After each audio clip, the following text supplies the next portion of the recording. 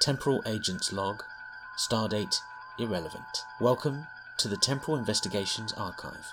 Join me as I re-watch all of Star Trek in complete chronological order, from outside existence to the Big Bang, all the way to the ends of the universe.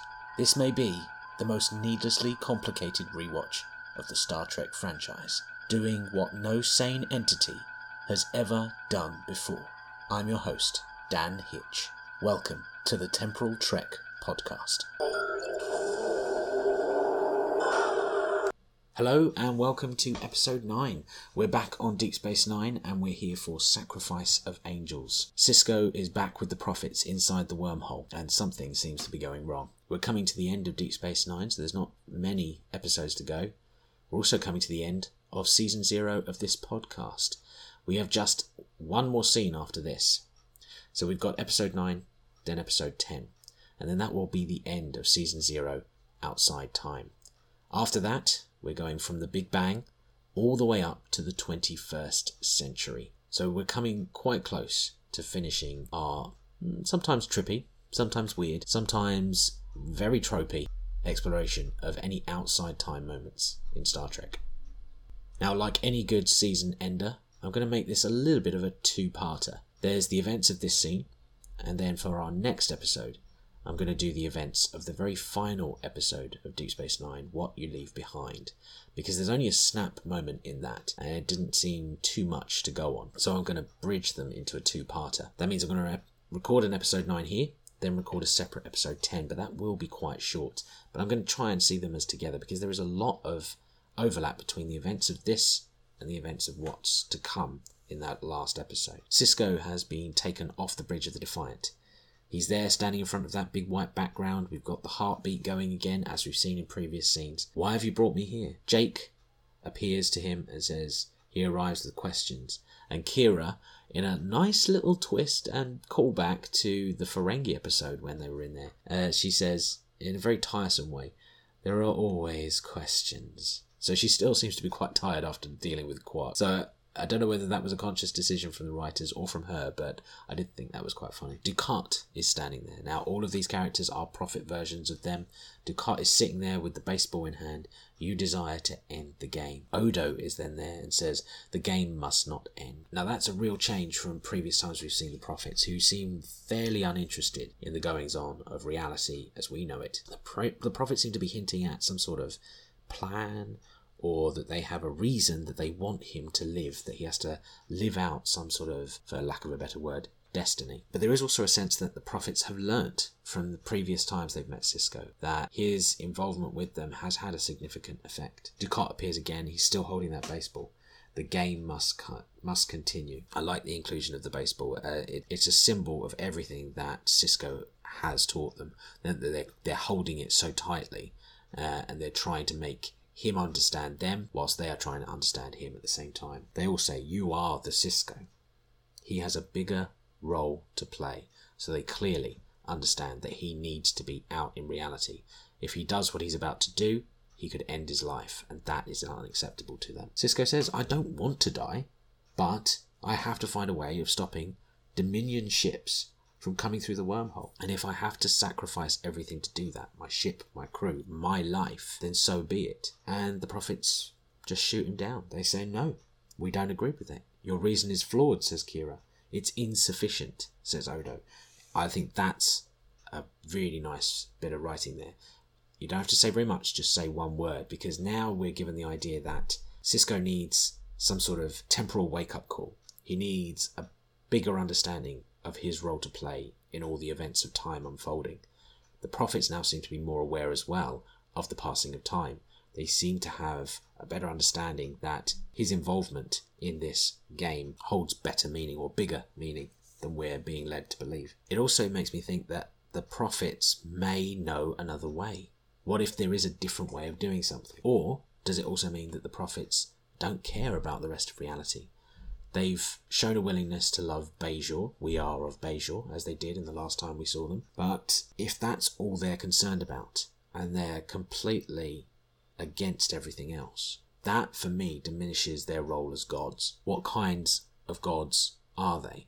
Are they worthy of the adoration that they get from the Bajoran people if they're willing to sacrifice everyone else except these one set of people. Now that is reminiscent of an old argument that I've always had with friends, and what I loved about studying philosophy, the idea of the argument from evil.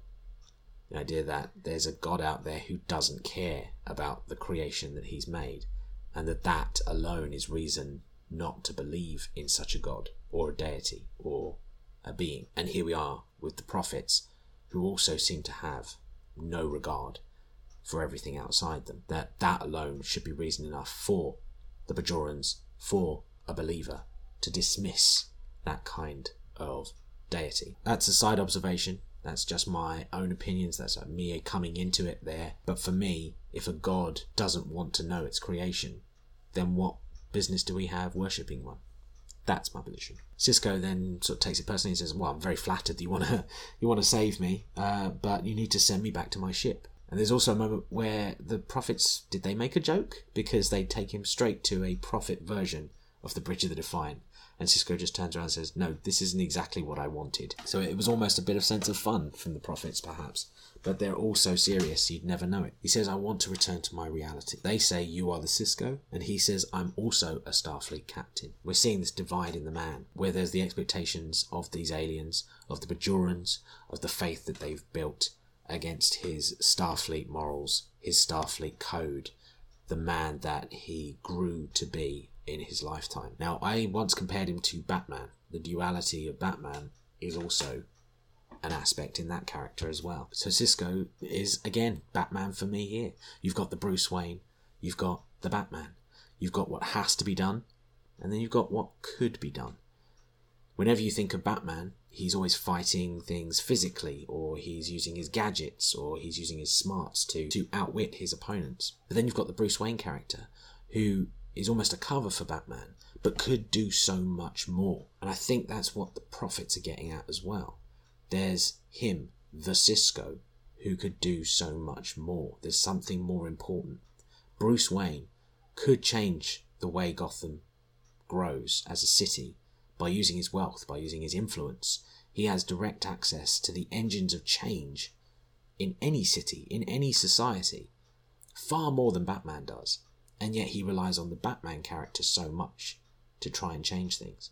Sisko could be so much more, according to the prophets, that there's some other side to him that appears to be able to wield so much more power, but he's more concerned with the Batman. He's more concerned with the duty and fighting his way to change. They then call him out on it. They call him belligerent, aggressive, adversarial. Great pickups from previous words, from previous times we've met the prophets.